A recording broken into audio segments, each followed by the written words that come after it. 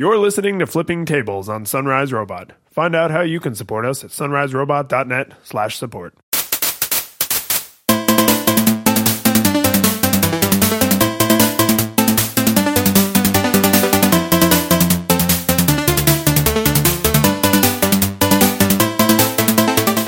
Hey, welcome to Flipping Tables, episode 98, the Christmas New Year spectacular episode. Hey, I'm going to have to insert some kind of terrible sound effect there. I'm one of your hosts, David Lyons. And I'm Michael Edwards.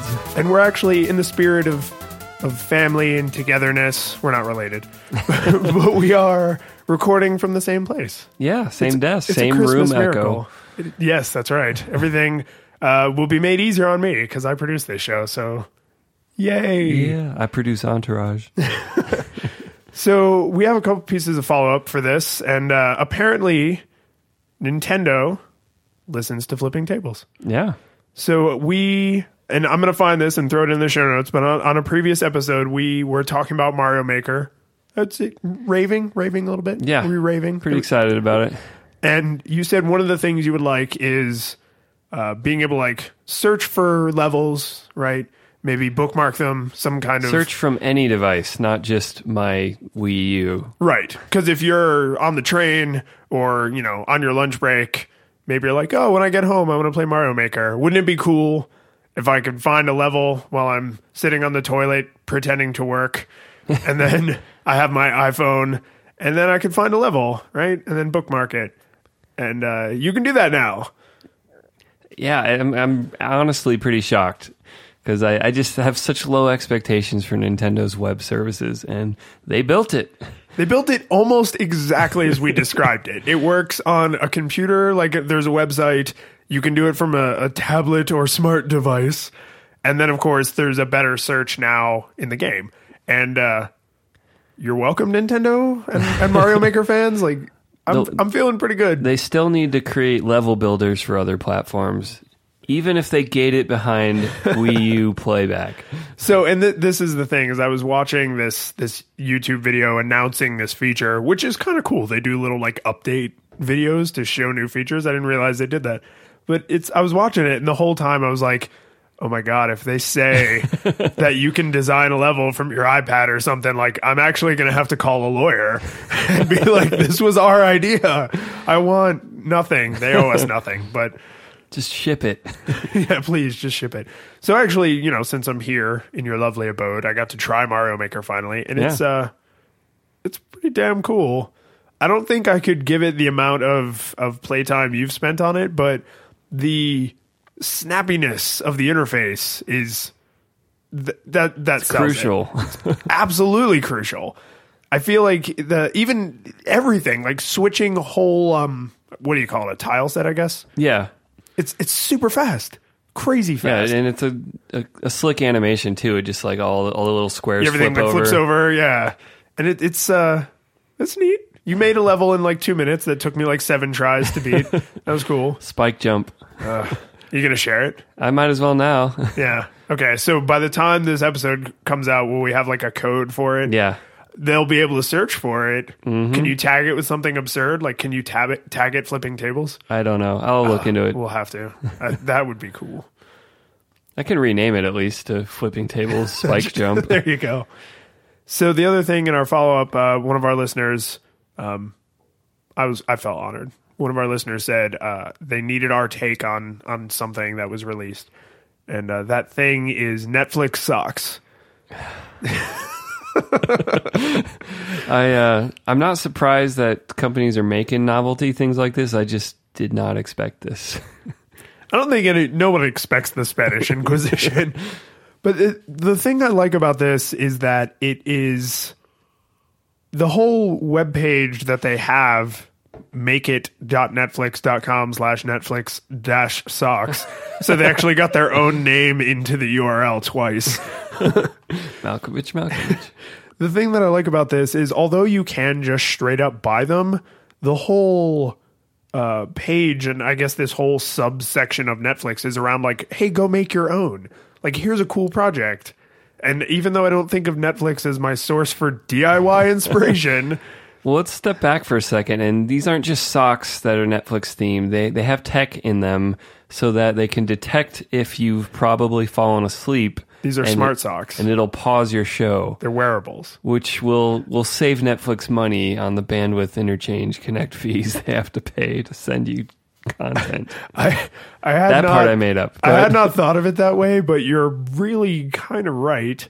It's like an adorable idea that no one will actually do, but if like that one person does it, they're like, oh, we saved an eighth of a cent on Jim because Jim wears our socks every time he watches Netflix. Well, if it's between that and showing you ads all the time, I'll take socks. Take socks. These look like they're comfy hand knitted socks that you have to use a soldering iron to build.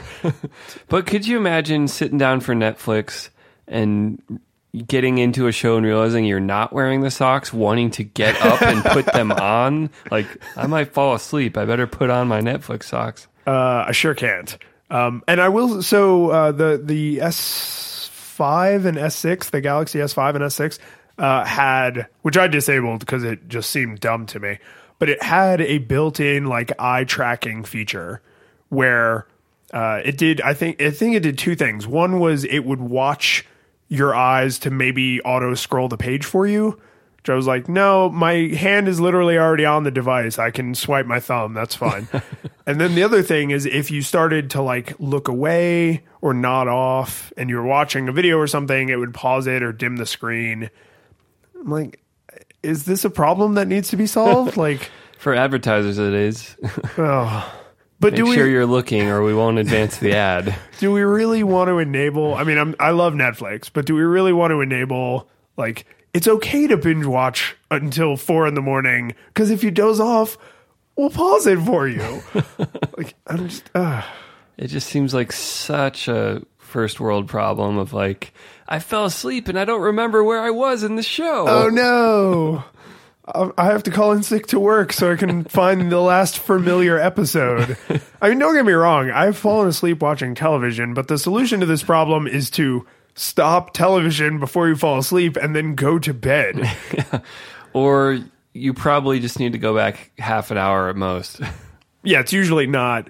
And I mean, you know, in the little adorable video, they're like, oh, you binge watching your favorite show and then you find yourself suddenly in season 4. And it's like, really? Like 12 hours of television went by.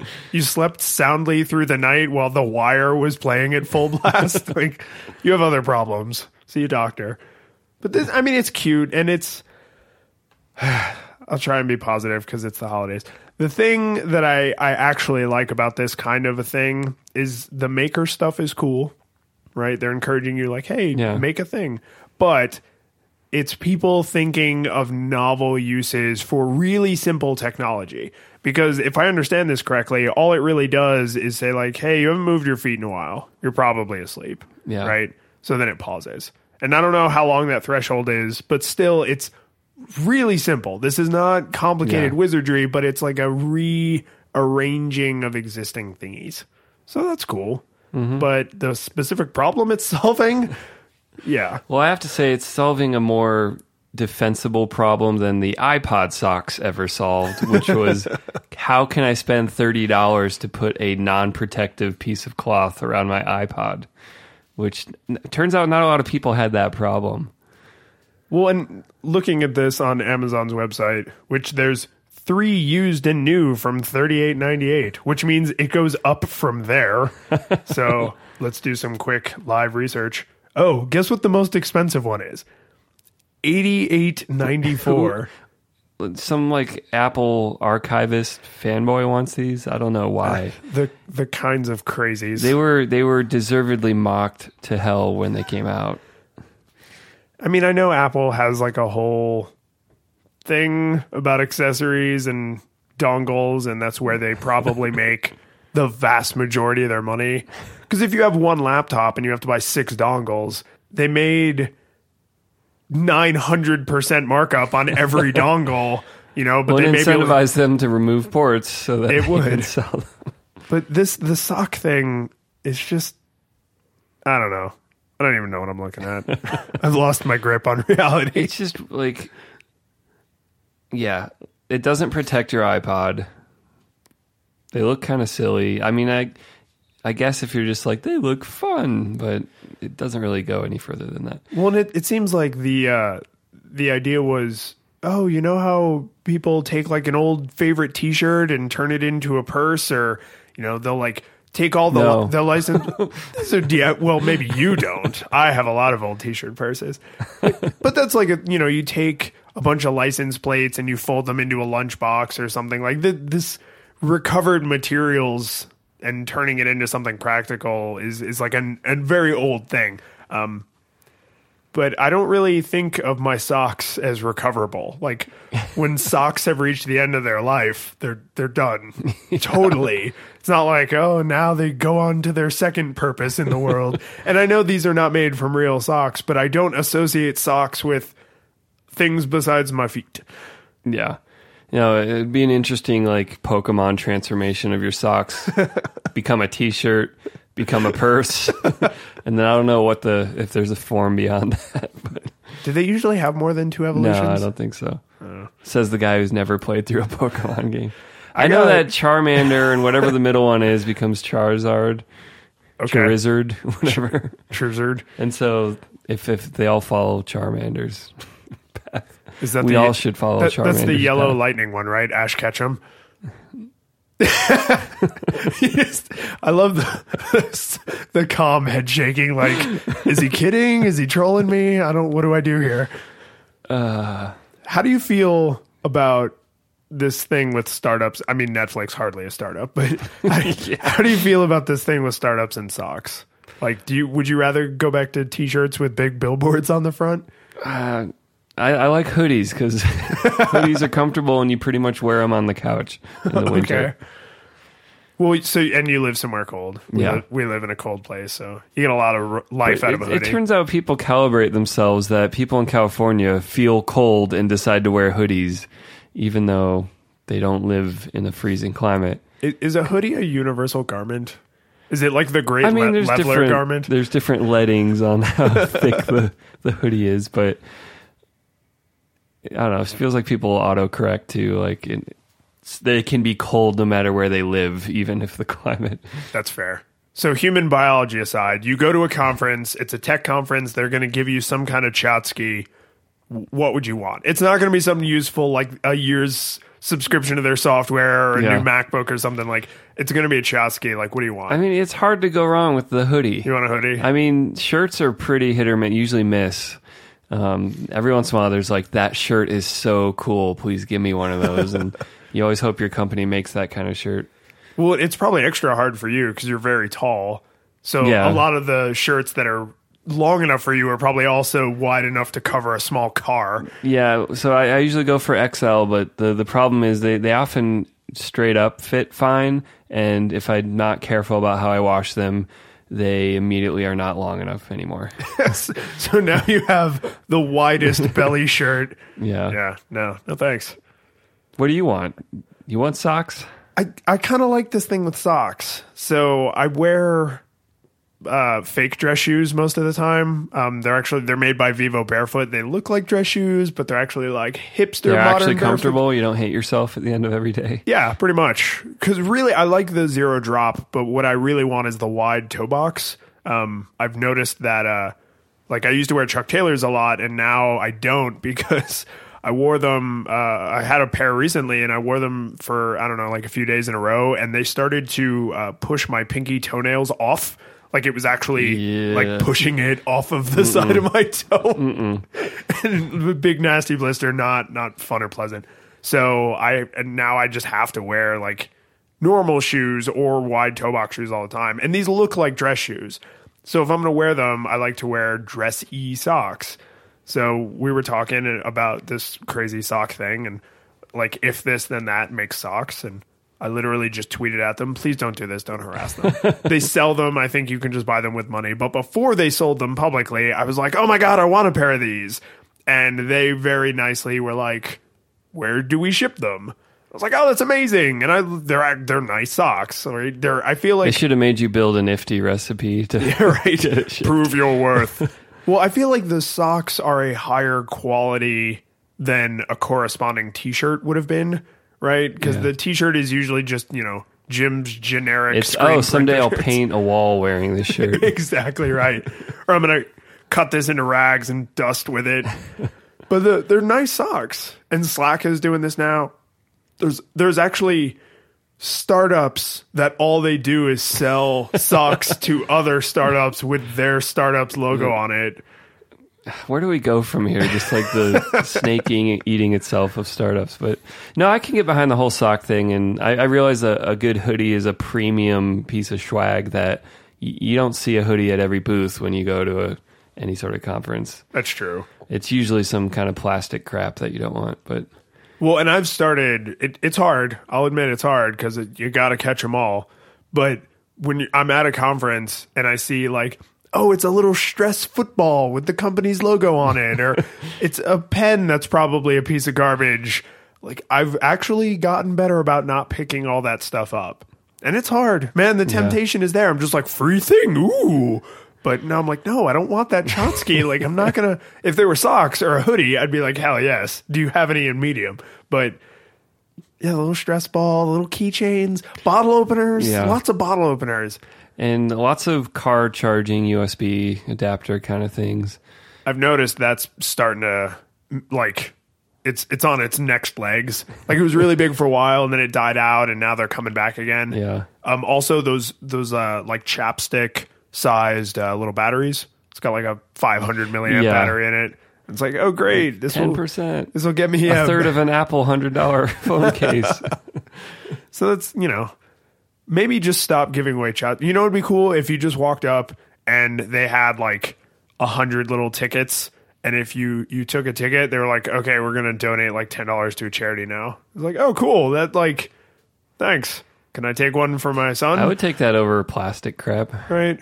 And surely there will be some startup that will do that. And then there will be a startup that manages that for other startups. Now you're opening up a whole can of worms with this whole swag thing, but really I'm just making me think of a topic around, you end up at a couple conferences every year, even though you're out of academia, probably more now. Which is surprising, actually, because I went to a lot before. And one of the frightening little corners of this thing we call gamification is around getting people to go to vendors at conferences. And it seems like that's one graveyard for horrible QR code scavenger hunt schemes. And I definitely noticed that at Adobe Max. I went in August, and they had one of those, like, your badge had a code. And you were at a vendor conference that had vendors? So there were vendor tables? Yeah. Adobe Max, the creativity conference. I mean, there's tablets, and Intel was there, and Microsoft was there, and they all want to position themselves as the creator's friend. Apple wasn't there, but Apple was there in every other way unofficially. We don't show up, but we're there. Adobe advertises for us. Now, I felt bad for that. We don't have to talk about Adobe Max, but I have to say this anecdote. I felt bad for Microsoft because they officially sponsored Adobe Max, and they had like the Surface 4, and the Surface Book was just unveiled. And what does Adobe do on stage? They bring an iPad Pro on stage and show how cool it is to draw on it. And I'm like, oh, that's gotta hurt. Yeah. I don't want to. I have a similar anecdote, but it would be way too easy to piece it together. So I empathize. But I was we bought our place, but they didn't have to pay for it. Yeah. I was at a conference recently, working the booth for the company I do my day job for when I'm not podcasting. And they did the go see the vendors travel book thing, but it was with stamps. And the thing that I liked about it was most of the companies put their logos in there like super gigantic, and ours was like a respectable size. And a couple of people, after like the third or fourth person who was like, oh, I'm not sure which page of the book you're on, I was like, then you don't get a stamp. Like, you're going to find it in the book. And like most people were like, oh, haha. And I was like, no, really. Like, I'm not going to flip to the page for you. Like, you have to find it. Well, I imagine if hundreds of people come by, that would get old really fast. Really fast. Like, most people, to be fair, this was a very small conference, a really intimate group of people that all knew each other well. So they were a good group, but I was like, no, the point is you're supposed to talk to me, and it wasn't that you had to collect every stamp. So I was like, you're choosing this booth over, say, that booth. So just talk to me for a second. Just tell me about your day. What'd you think of lunch? How are you enjoying the conference? Like, we don't have to talk about my company. Just talk to me for a second, then I will stamp you. The gamification stuff reminds me of just like teachers doing like, I'm building a community in my class. I require 7 posts by Tuesday. And so it's like the forced friendship of, guess we're doing this. Yeah. 7 posts and 2 replies. And they have to be substantial replies, but I'm not going to define what substantial means. Anyway, we should get to our main topics. In the spirit of Christmas and New Year's, the time it is, I thought we would talk a little bit about some like Christmassy stuff, travel-y stuff, not specific like stories in the news or more like our Christmas experiences. Mm-hmm. So, as it relates to tech, hopefully. Do you have other facets of your personality? I don't. Now I'm suddenly feeling bad. There's just tables and stuff that flips and technology. The table we're sitting at is actually perfect for flipping too, because the legs are thin and off to the side, so you're not going to clock yourself in the face with it. This is great. I don't want to wreck your stuff, but I'm really tempted to just want to wreck my stuff a little bit. So when you travel, you're going to go see family, right? Yeah. And surely when you were a kid in college, you went back and saw family. Did you get roped into the family tech support? A little bit. And I mean, I like helping people, especially when they're people I love. And so it's not like I was roped in. But yeah, definitely. New devices. Christmas is a time when a lot of people, nowadays it's phones often, but get new things, tablets, things that hook up to the TV, nonsense of all kinds. And is it... So what's the because you're in a bigger family than mine. Is this an understood like, oh, Mike will help you set that up? Or is it where they're sitting next to you on the couch and it's like, I just can't figure this out. And they're looking at you out of the side of their eye waiting for you to offer to help. I mean, growing up, I was always excited to try the thing anyway. So it was like, you just got that. Let me use it. Look at this thing I just got that you just got. I mean, more recently, my siblings are mostly, they can figure out what they're doing depending on the level of detail of the gadget. But if it's just HDMI and plug, they can figure that out. They don't need help. But fortunately, things have gotten progressively simpler. It's just everything has its own remote now. So you have a pile of remotes. That is one of the best parts about cord cutting is I completely missed the time in history when everybody had a cable box and a satellite box and a DVR and a TiVo and a VCR and a DVD player. Yeah. So like I went from having one remote. Gotta change the input. Gotta grab the right remote. Yeah. I went from having one remote to having one remote and then using my phone. So now I turn the TV on and then I grab the PlayStation controller or I grab my phone. But basically my television remote just turns TV on and off. It's pretty great. I wish it was just one giant red button. But I mean, the family tech support thing extends beyond like new gadget. How do you turn it on? It kind of comes down to phone maintenance. Everyone's been tricked into getting a 16 gig iPhone. It's like, well, I am 3 software versions behind because I don't have space to upgrade, and my photos have filled up, and it's just like this whole like, oh my god. And so, do you feel like now the obligation is shifted from I'm going to show you how to use this thing to I'm going to show you how to like use it better?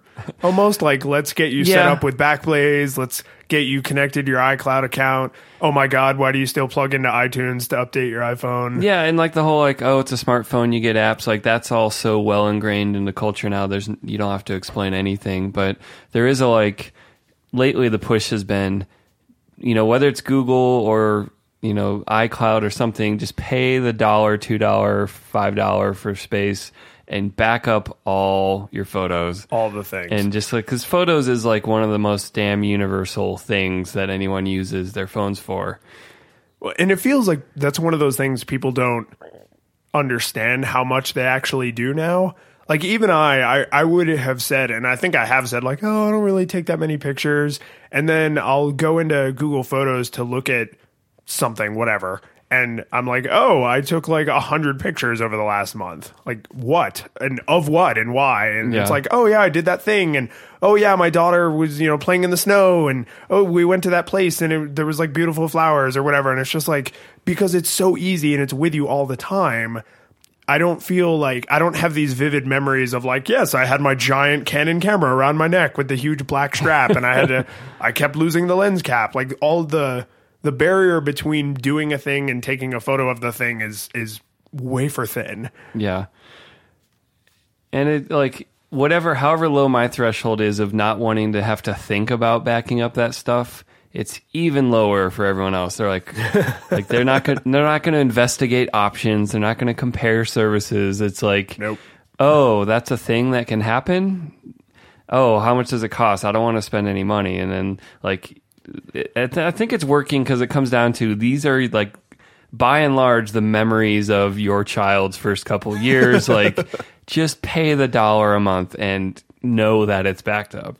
Well, and especially there isn't always a good physical, was it allegory? Is that the word I'm looking for? Like a good comparison to the physical world. Yeah, allegory, whatever. That we'll fix that in post.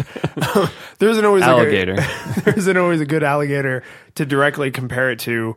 But I feel like if you spelled it out for someone, imagine all the photo albums you have of your kids and grandkids, and they're in the armoire or they're in the chaise or whatever.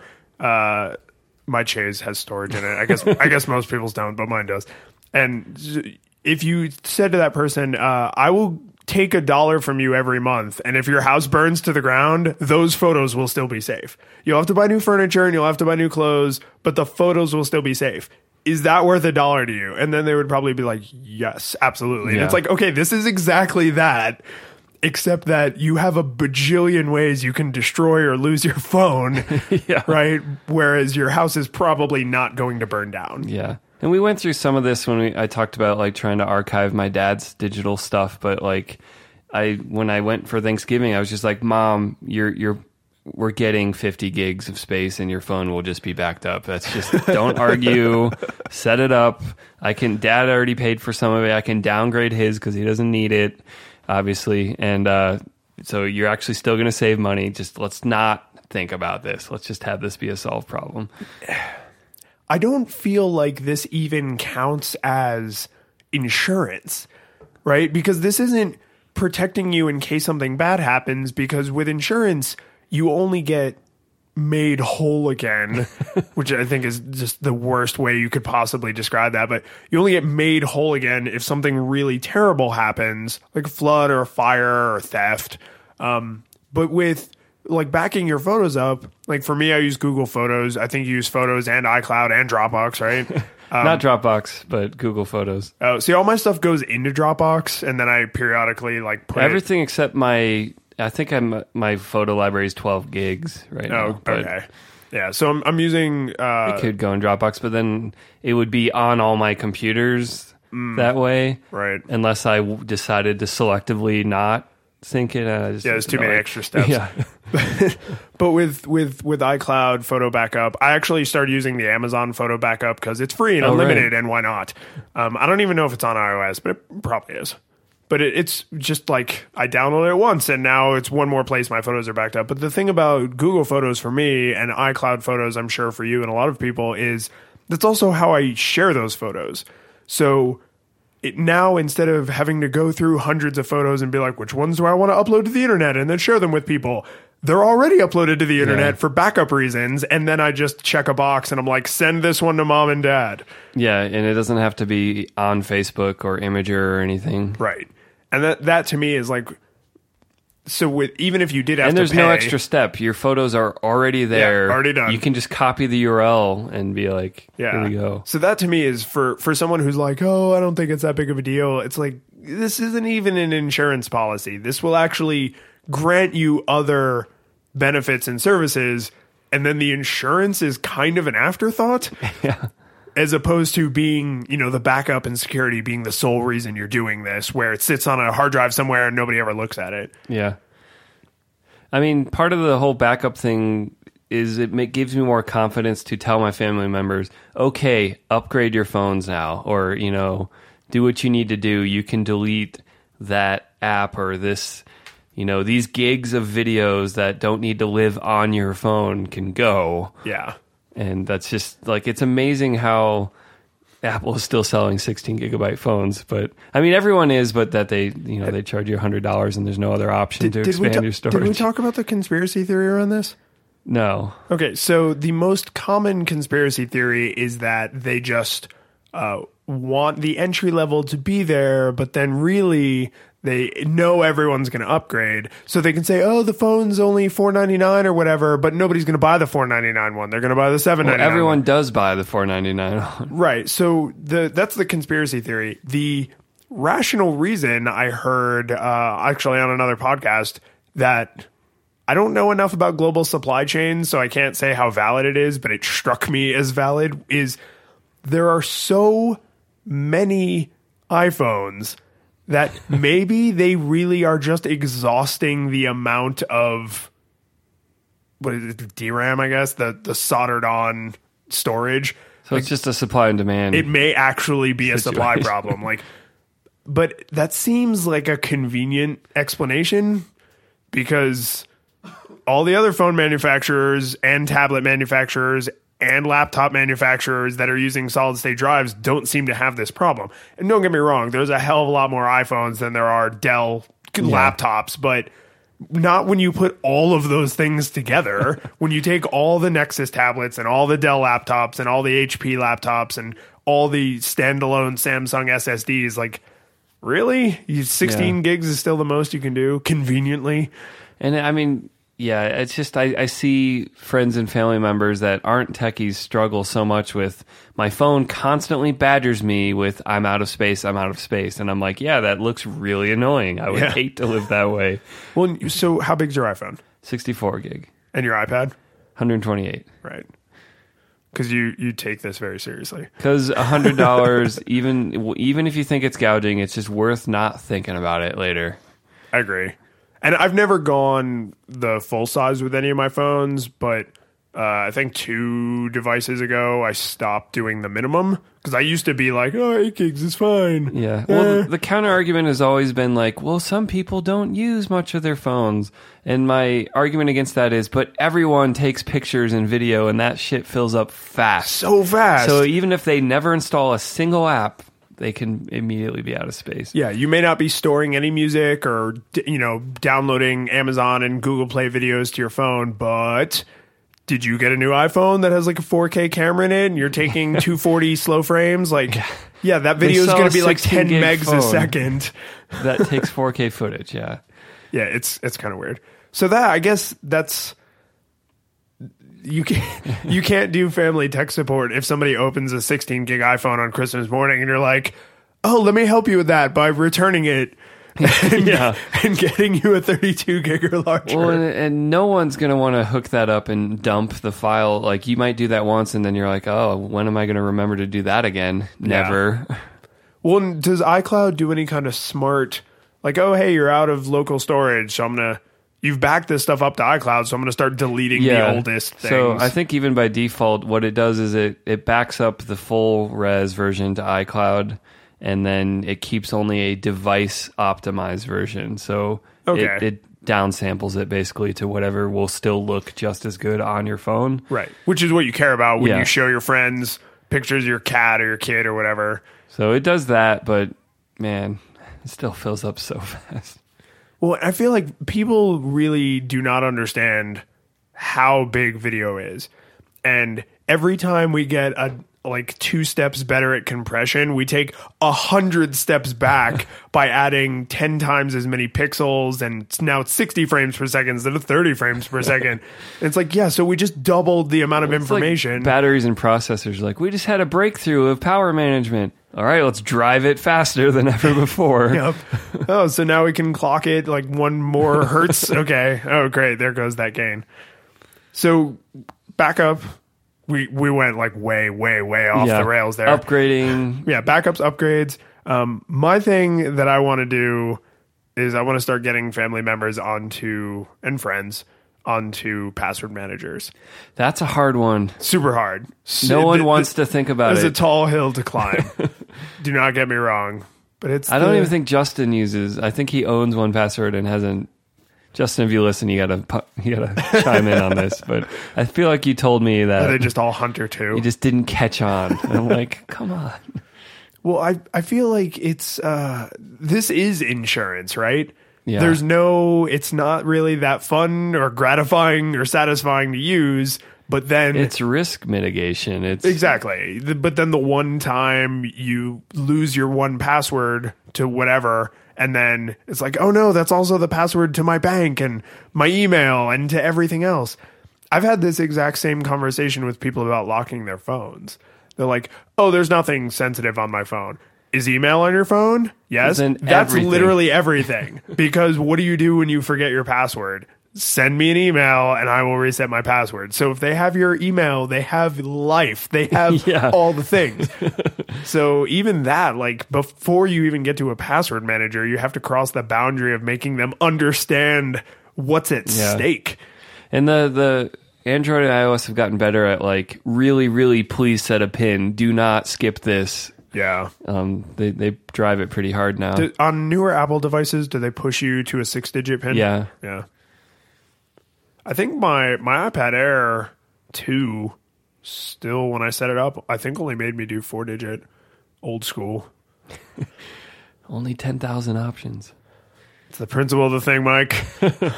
But yeah, it also turns on the encryption. And I guess the last catch-all family tech support category, I know you got some more on your list maybe, is kind of this what I call the stop hitting yourself, which is really like, I mean, it makes me sound like an asshole, like I'm just going to be like, oh, you don't know what you're doing or something. But like if you see someone hitting themselves metaphorically with technology, you can just be like, okay, it doesn't have to be this hard. Like we can figure this out. Like I can't believe I forgot to tell you about this. So speaking of seeing someone else's technology, I was at my parents' house recently. My parents have an Amazon Echo. It is exactly the way it's marketed. It's lightning fast. It sounds way closer to real speech than any like phone or tablet or computer I've used. I mean, it's not light years better, but it is better. And the microphones, the array of mics in there, like, so they have it, the way their house is set up, it's kind of almost like rectangular. So they have it like in the center part of the house, so it's maximally accessible. And we were sitting at the kitchen table, and I was like, oh, I forgot you guys have an Echo, because it's very nondescript. It's just off to the side, you know, it's a little black cylinder. And monolith. A little 2001. And I just said, I was like, oh, you guys have it. You know, how do you like it now that you've had it for a few months? Like, you still pretty happy with it? And my father's a big baseball fan, so he just shouted, you know, like, ahoy, cylinder. Give me information about this baseball game. And it's just like, oh, here's whatever score from such and such team. And it really does sound a lot like a person answering you. And, you know, it'll tell you jokes. Way across the room. And yeah. Because the speaker inside, you know, if you're the kind of nut job who buys like a Pono player, you would say like, oh, the speaker inside is so tinny and terrible. But for speech, it's perfect. Totally fine. And, you know, it just sounds like someone who's a little further away than the thing actually is, because it's, you know, radiating out. But, you know, jokes, and you can ask it fairly complicated questions like Siri and Google style, where you can be like, here's a question. From Alpha, or you mean like the context? Like, yeah, like it'll do a little bit of context following. It's fairly sophisticated and quick. Like, that was what I really was surprised about, was just how, because we've come to expect this from Siri and Google, but I still don't think of Amazon this way, like as nailing these kinds of problems. And I was just like, you know, ahoy, Monolith, what's the weather like? And it's just like lightning fast, just like it's 72 degrees outside. And you're like, oh. Those are still the only questions I ask any AI is weather, when is the next sport team game occasionally, or, you know, stuff like that. So my parents are using it, and my mom listens to the show, so hi, Mom. Awesome. My parents are using it way more in the way I think Silicon Valley imagines people will use these devices. So perfect example. Where should we get sushi? Where should we get sushi when we're done at the ballet? Oh, close the garage. No, it's more like there's like a companion app, and it has like built-in to-do lists and stuff. So quick aside here, there's a Slap Kirk website that I wanted to mention and put into the show notes. Which David's mom can find at sunriserobot.net/flippingtables/98. Capital work there. So I have this loaded in a tab so that I can remember to put it in the show notes. And my laptop fan is freaking out. Like, it's having this tab open is murdering my battery and RAM right now. So I'm going to go ahead. Flash? It's probably, no, it's HTML5. It's just really inefficiently written, I guess. I don't know, but I'm closing it. I can hear it just trying to levitate off the table. But no, so there's this companion app, and it has like a to-do list and stuff in it that it can speak to. And so if I know you're at the store, instead of texting you like, hey, Mike, can you pick up milk while you're at the store? I can say, ahoy, Monolith, add milk to the to-do list or to the shopping list. And then when you open the shopping list in the grocery store, even if you already have it open, it will sync that data in real time. So it's kind of like, is that trivial? Yes. Do we have 100 other ways to already solve that problem? Absolutely. But I like the idea that the goal is not to send a text message or to tweet at someone. It's to get information from a source to a destination. And if you're doing something around the house, or if your phone is, down on the desk and you're sitting on the couch or whatever, instead of getting up and getting your phone or whatever, you can do what you feel is closest to most natural, which is just speaking your thought out loud. Buy milk, and then the person will come home with milk as if you had told them before they left. Yeah. Like, trivial, yes. Neat, hell yes. But just, one of those turning points of like, oh man, this isn't just a cool trick. Like, people are going to grow up with this being normal Star Trek life. Yeah, just speaking to the thing and getting answers. And, it's a calculator. You mean there was a time when people couldn't just ask for any piece of information and immediately have an answer? I mean, that was a novelty of the first smartphone. Was like, I can Google from literally anywhere and get answers to things. Well, yes, but the what's the opposite of a silver lining? The rotten green lining? The sad crying lining? I don't know. The downside to that is the thousands upon thousands of think pieces that all swear to God that we're all getting stupider because nobody remembers anything anymore. They just Google it. So it's not all roses is what I'm saying. Technology is making us antisocial. Nobody ever ignored each other before smartphones. Everyone loved everyone all the time. Is there any other rituals you do when you go travel for family holidays or anything tech related? Like, all right, Mom, it's time to, I don't know what. It's time to, I don't know what. No, because I, up until recently, have not had, and by recently, I mean the last few years, right? I haven't had this strong push for like device security and password managers. So if this kind of thing had been more ingrained in me 10 years ago, then every time I went home for a holiday in college, I would have been like, oh my God, have you guys set this up yet? You need to set this up right now. Yeah. And I mean, I beat this drum all the time. Like, I've definitely had friends who are just like, no, I don't lock my phone yet. Get over it. And I'm like, but you're going to regret this. Yeah. The only kinds of iPhones that still get stolen are the ones that are unlocked. All of the other ones do not get stolen because they're encrypted. Yours is unlocked and not encrypted. Yeah. It seems like a lot of this stuff is plateaued because I can remember a time when like my dad bought my grandpa a cell phone because I want to be able to call you, and like sort of that like it's a gift so I can access you, or like so we can here's a do pager. Something. And like there's still some of that, but I feel like most people have a phone that can go anywhere, can install apps, we can Skype, we can do whatever we want, and so there's a little less of that.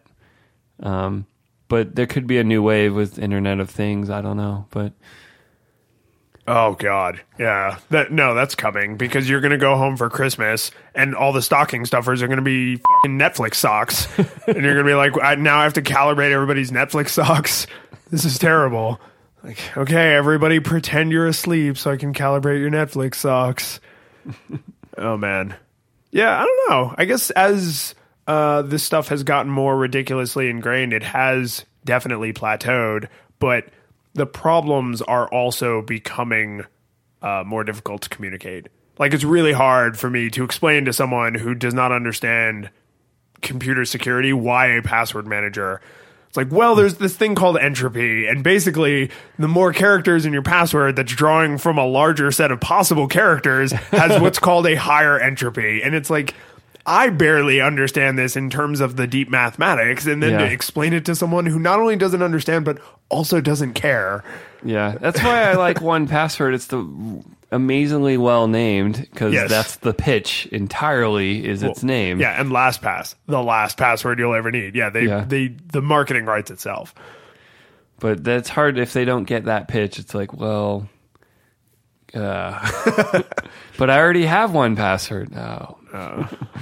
No, baseball is not going to cut it. And it doesn't help if the most common things they do online are things like, well, I need to be able to log into my bank, and my bank only lets me make an 8-character password. It's like, well, then move all your accounts to another bank. How would you feel if the lock on the vault where all the money was kept was like a crappy high school locker combination lock? Code. Yeah. Would you trust that bank with your money? No, this is the digital equivalent of that. See, if the safe door was on the outside of the building. So enough about what we have to do for others. This is not like some kind of season of giving. What do you want to do in the new year? Like, what are your tech resolutions? Yeah, the techiest one is I want to look at my backup situation always and just make sure I really have it together. I really am not going to lose stuff. So you want to walk the walk. I do, and I mean I pay for Backblaze, and I have stuff backed up externally. It's not just on machines in my house. 3, 2, 1, Mike. 3 copies, 2 different forms of media, 1 offsite. Yeah. And I don't know. I think I meet that definition, but I'm always just like, you got to take a tour to go like, do I really have what I think I have? And and does it work? Yeah. If I restore the copy, is it corrupted or does it function? And I mean, there's also an app for Mac OS X called Super Duper that'll create bootable clones of Mac is that an alternative to Time Capsule, or does it work with Time Capsule?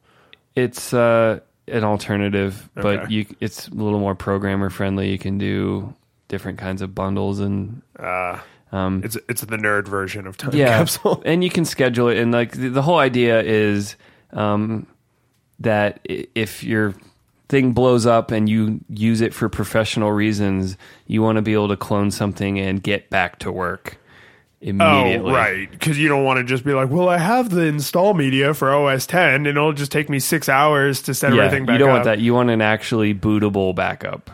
See, yeah, this is a smart one, because I don't think I've ever done this. Yeah. And this actually, I don't know if you wanted to do this back and forth, but this actually directly calls into question what I wanted to do as a resolution, which is to have a really nice automated build script for a new machine. That's still a good goal. It is, but it does not solve the problem that your thing solves. They're similar, but they solve different problems. Mine is, I'm installing a new version of the OS and I want to start clean, but I also don't want to reinstall 100 different software packages. Yours is, I have a project due tomorrow at work and my computer just caught fire. Yeah, could I get back up and running as fast as possible? Yeah. Yeah, those are 2 similar but very distinctly different needs. And I'm jinxing myself, but I've never had that kind of meltdown on a machine. Oh God, it's on fire right now. It hurt us. But yeah, it would burn a whole day, if not more, to set things up, depending on what I needed to do. Oh, for sure. And the real deep OS X updates, they are not zippy. Yeah. Because I bit myself the other day. I did what only stupid tech people do and no normal person would ever do, which was I had a meeting in 25 minutes and I was like, oh, OS X needs to restart. It'll be fine. And then I restarted it, and then 24 minutes later, I found myself desperately trying to figure out how to dial into this web conference from my phone, but also have my tablet open to like the notes that I needed to have access to, because I wasn't sure if I could put the web conferencing app in the background on my phone, so I needed to go multi-device. Feel very viscerally why tablets do not replace laptops. Well, and I didn't have time to test it. I was like, this might work, but I don't know, and I don't have time to evaluate it. So although my machine had not melted down, it was out of commission. And if it had melted down, I basically would have had to cancel all my meetings for the rest of that day, because it's like, this is going to take hours to refresh and get everything running again. Yeah, and I mean, cloning a super duper would still take a little while, but it would be mindless. You could do, like, there's no active involvement required from you once you initiate it. And I'm tempted to explore automating. They have a free version, but to do all the fancy scheduling automation, I think you got to buy it. That's fair. It seems worth it. Like, especially the more I dig into this design career, I'm going to have, like, every day will be significant progress on animations or something, where even, like, you know, it used to be like, oh, I went back a day, I lost a day of work, whatever, I just typed up some stuff, it's whatever, we'll figure it out. But like when it's like, take that, people who type. But like, no, I went through concepts and had a whole scene, or I mean, yeah, I'm Dropboxing this stuff, but again, it's about mitigating. Well, but it's also, for you, isn't it also a lot about the environment? Like, aren't there maybe all of my downloaded preferences. brushes and preferences and things that you probably don't have memorized, since you don't have to like tweak those every day. That's why you got to investigate these things. Yeah, this is exactly it. So with the build script, so I started to test this for the machine I'm on right now, and so there's this thing called Homebrew. And I've been slowly adding these in the notes. So I'm going to try and have comprehensive show notes of cool stuff. So there's this thing called Homebrew, and it's like a package manager for OS X, and you can automate it through the terminal, where you can like run a script and it will just go out and like grab all kinds of different packages. For people on Linux, they're going, yeah, so that's how that's supposed to work. But for people on Windows and OS X, that's like a pretty novel concept, right? So you can set all this stuff up and have it be largely automated. So it's like, I have a brand new machine, I press this button, I go get a cup of coffee. When I come back, all this software is installed. Well, I already got bit by this, because I used Homebrew to install a bunch of stuff that we use for podcasting. And then Susan went to record an episode of Eclectic Readers Book Club, and none of those applications were accessible from her profile, because they were installed to my profile, not to the root applications folder. And I was like, this is a limitation I did not know about. Like, I use this machine 99.99% of the time. She uses it just to record. Was that because OS X not allowing root installations, or I think Homebrew's I think Homebrew, for security reasons, does not access root. And it also may have something to do with like Linux permissions and security, because it is a Unix core at the heart of it. And nerds, please don't get mad at me. I'm sorry.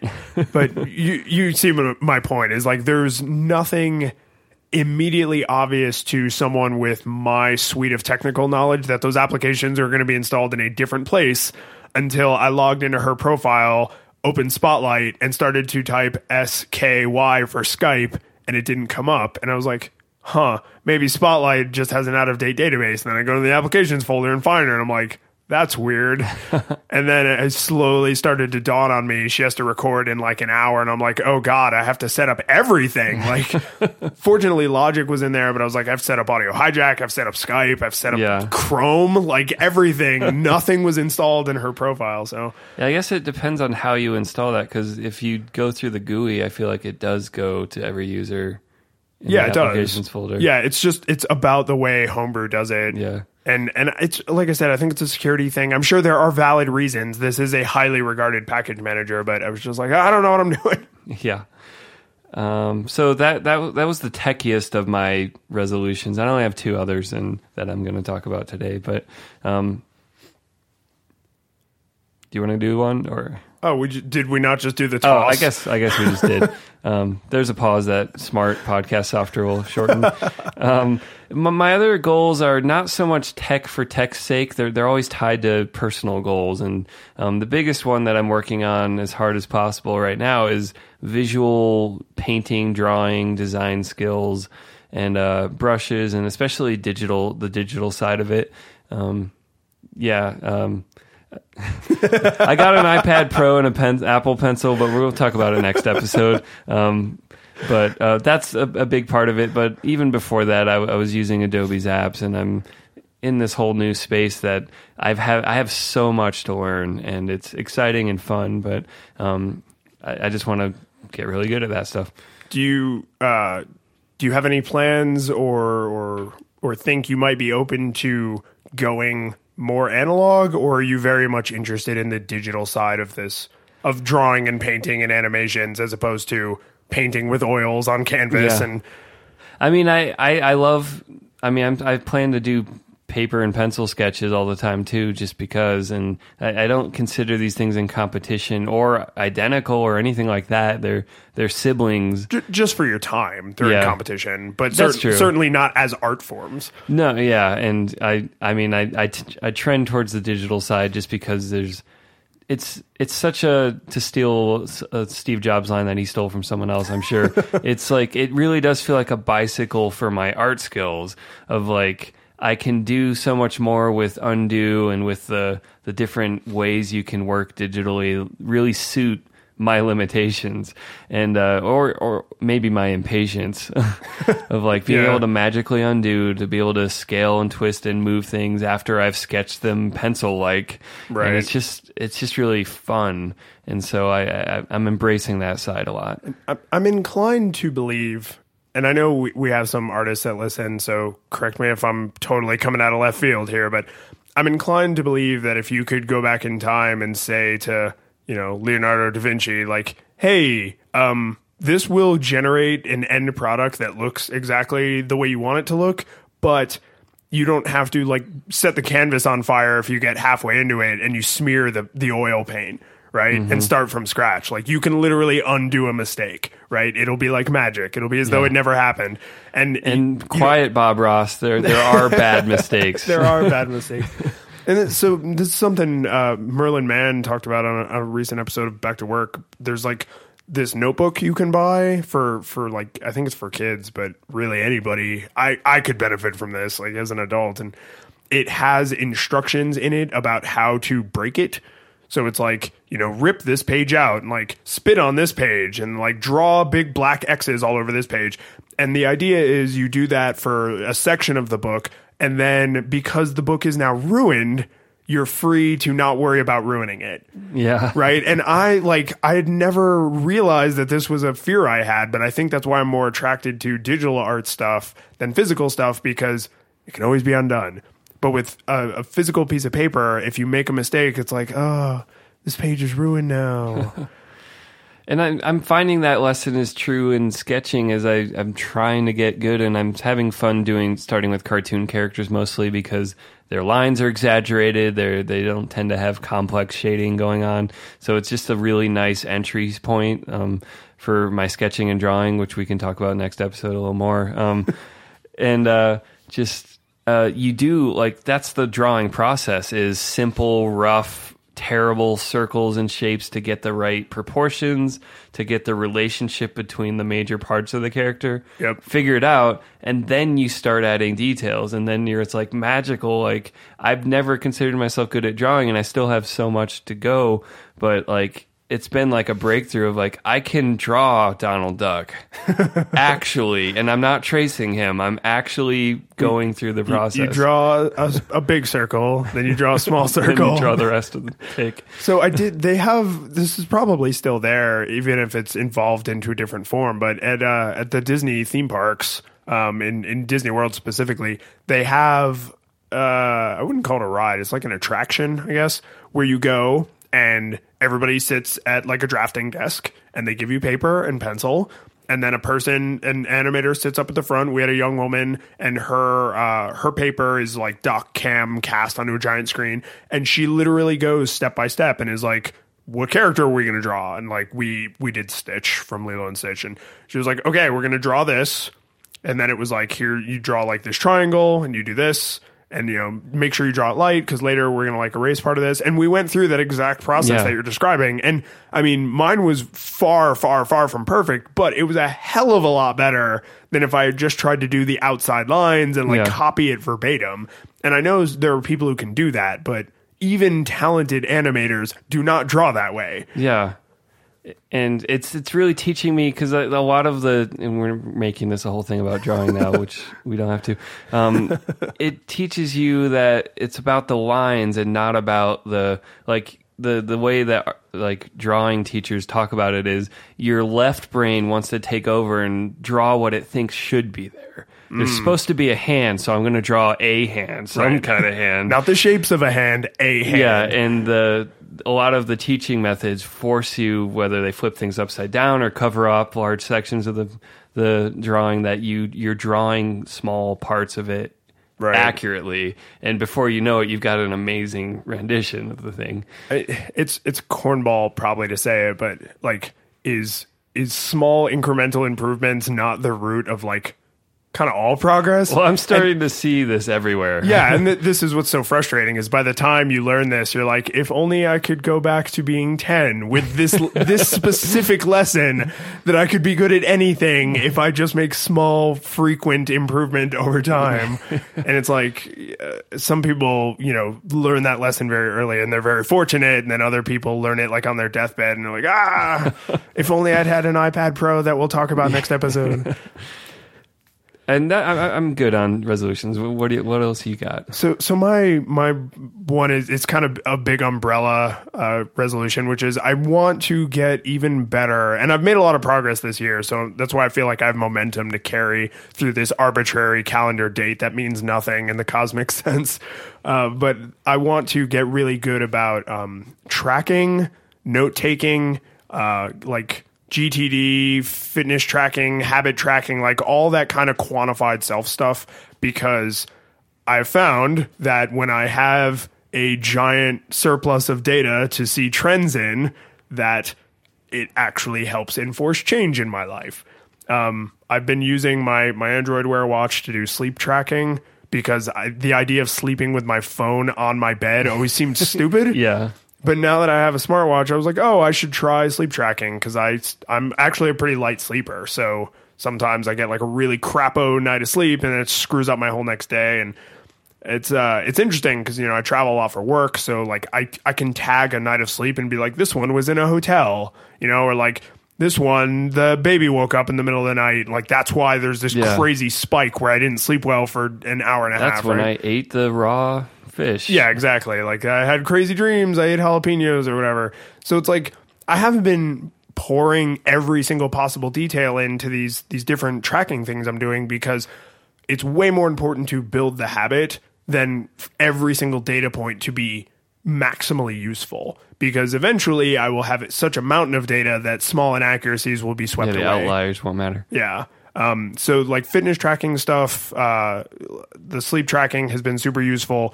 But the other thing is just notes, like just literally if a thing comes into my head, writing it down and then discarding it later if it's not important.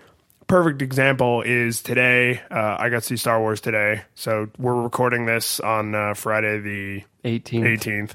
I'm sure everybody else was like, obviously it's Star Wars Day, asshole. But I got to see it this morning. Chewbacca, Luke's father, unbelievable. And that's actually a Simpsons. It's a Simpsons reference. But it's there was a trailer before the movie, and so I went alone, and as soon as I saw this trailer, I was like, oh, I got to remember that movie. Susan would probably be really interested in seeing this with me, because I want to see this, and I think it's something she would like. And then I could practically hear the voice in the back of my head that was like, write it down. I was like, no, voice, it's okay. I'll remember. Why are you so muffled? Write it down. Because he's just like hands over the face, frustrated with me. I'm just like, you know what? The movie hasn't started yet. I'm going to take out my phone. If everybody freaks out because the bright light, it's fine. It's a trailer. And I took out my phone and I made a note, like, remind me when I get home, which is also an awesome thing that it does magic, but it's like, remind me when I get home to tell Susan about it's Kubo and the Two Strings. Kubo. Okay. Anyway, it's like an animated This is why movie. you wrote it down. This is why I wrote it down. But I got home and I was like, Sue, Google this thing, find the trailer on YouTube. And she watched it and she was like, oh, it looks really interesting. And I was like, nothing about this was like landmark exceptional. The important thing is now my brain can stop giving a crap. Yeah. Like, I'm not going to have this weighing on me. Like, was there something I wanted to tell her? And that's really what I want to get out of this. It's not that I have to have every thought be significant. Mind. Yes. A beautiful mind. A spotless one. Is it Eternal Sunshine? Yeah, okay. Glad I got that out of my system. See, now you don't have to care about it. But this is just exactly, to me, like the lesson of small incremental improvements is when you tell someone getting that thing off your mind will make you feel better, it's hard for them to be like, it's probably not that big of an improvement. But now that I have beheld it for myself, I'm like, oh no, this is a thing I need in my life. I need things not being in my life. So every time I have a thought where I'm like, I might care about this later, I might want to look this up. Even if sometimes I look back at my notes and I'm like, that was dumb. Why would I have ever cared about that? But then I get to just delete that note or archive it, and then it's gone. It's gone forever. Like, it's kind of amazing. I'm sort of thinking about getting Aqua Notes for the shower so I can, because I don't shower with my smartwatch on. Otherwise, I would dictate to it. But and even then, the sound of the shower may make that. All my notes would just be But yeah, so that's like, I want to get way better about quantified self kind of stuff, tracking, brain expunging. And I feel like these digital tools, my smartwatch, my smartphone, if I ever get an Ahoy monolith, right? These things vastly facilitate that if you are willing to embrace them. So this is my big resolution. All right. We'll have to track that through all 52 episodes next year. Oh my goodness. You ready to wrap up our holiday spectacular? I think so. So you can find the show notes for this episode, as always, at sunriserobot.net/flippingtables/98.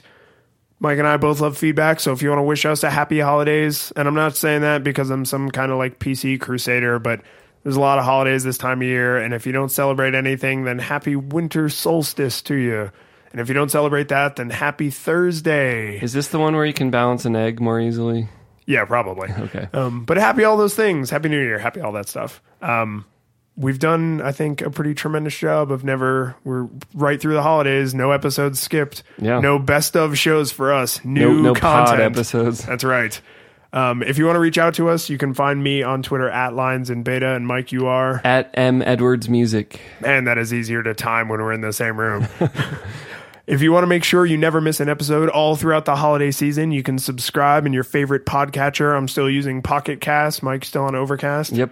You ever going to switch? You have any incentive? Overcast works great. There's no reason to switch. I listened to several shows that Marco Arment is on, and I'm kind of just like, I almost wish I used an iPhone so I could see what all the hubbub's about, because I'm not going to use it on my iPad. You mash your finger on it, and the voices come out of the speaker at different speeds. I mean, that's fair. How would another app be so much better that...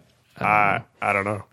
As long as it can find us in the search, when they type in Flipping Tables or Sunrise Robot, it's a good podcast app to me. And we're in all the indexes, so it had better find us in there.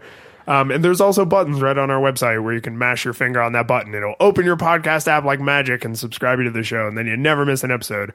If you want to support us a little bit, you can go into iTunes, leave us a holiday-themed rating. That helps other people find the show. And if you want to support us directly, you can go to patreon.com/sunriserobot. Also, sunriserobot.net/support. But patreon.com/sunriserobot. You got that? Yeah, both. You got that, David's mom? Everybody just send us the money because I need speech therapy lessons, apparently. But if depending on the level you support at, you might get your name shouted out at the end of the show. So with that, I want to give a special thanks to Matt Mariner, Sean Byrne, Benji Robinson, Tech Support Cunningham, and Carolyn Kraut. Happy Christmas, Merry Hanukkah, Kwanzaa, Festivus for the rest of us. We love all you. We could not do this without you. See you next time. See you next time.